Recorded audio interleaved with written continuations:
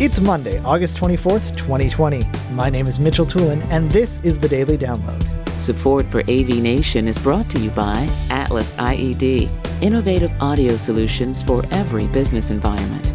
Today's Daily Download comes from Architect 8. Tim Albright is joined by John Millade and Patrick Cuddy talking about the LEED standard.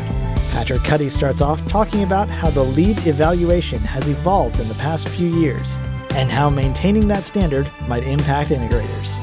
When LEED V4 came out, that is when we really started looking at this continuous performance of the space and the building, right? Because we had all these companies going out getting LEED certified, which was great, but then the impact after the fact is, well, that they did it to open, but now what? If the building's occupied, it's being used in different ways, and so there needed to be this measure, right? And that's exactly what you're speaking to here.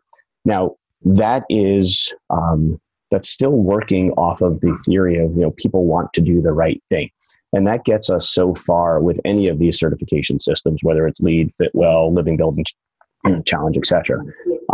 What we needed to do was encourage the group, the early adopters bought in. We needed to encourage what I'll call like the normalized bell curve group that says, well, we're in the middle, we're going to see what happens. And how do we get them over the hump of wanting to go this direction so that we can be truly more sustainable in our communities? And that's where code and regulations start to come into play. And so to your direct question of what's going on in New York City or the New York space, New York City just recently adopted several laws that came into play that effectively target any building or any space over 25,000 square feet to have additional sustainability initiatives in place by certain dates. And they breach out into the mid 2020s and up to 2030 in that goal.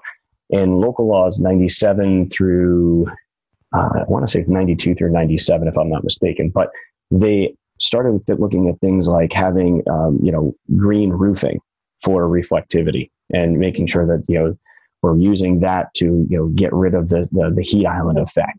We're looking at, certain things about energy and how that's used and measured and going on. And so what you're starting to see now in communities, like New York City, places where people know, regardless of where you are in the world, are efforts being put in place to codify some of these responses towards sustainability so that we do, in fact, preserve our environment for the future and kind of do that. And then you're also seeing the U.S. Green Building Council partner up with other new initiatives to create green communities. And, Lake Placid, New York is another example of that, where you have multiple factors coming into play and an entire community, which involves the actual residents, not just the businesses in that whole thing. And it talks about recycling and energy usage and water and all of those pieces of sustainability. So you're seeing the shift now to get more people involved because the early adopters did it, but now we've got to get everybody else on board. Thank you for listening to today's Daily Download. If you like this podcast, make sure you subscribe and comment on iTunes, and also check out all the other fine programming we have here at AV Nation at avnation.tv, avnation.tv. The network for the AV industry. What are you listening to? This is AV. This is AV Nation. This is AV Nation.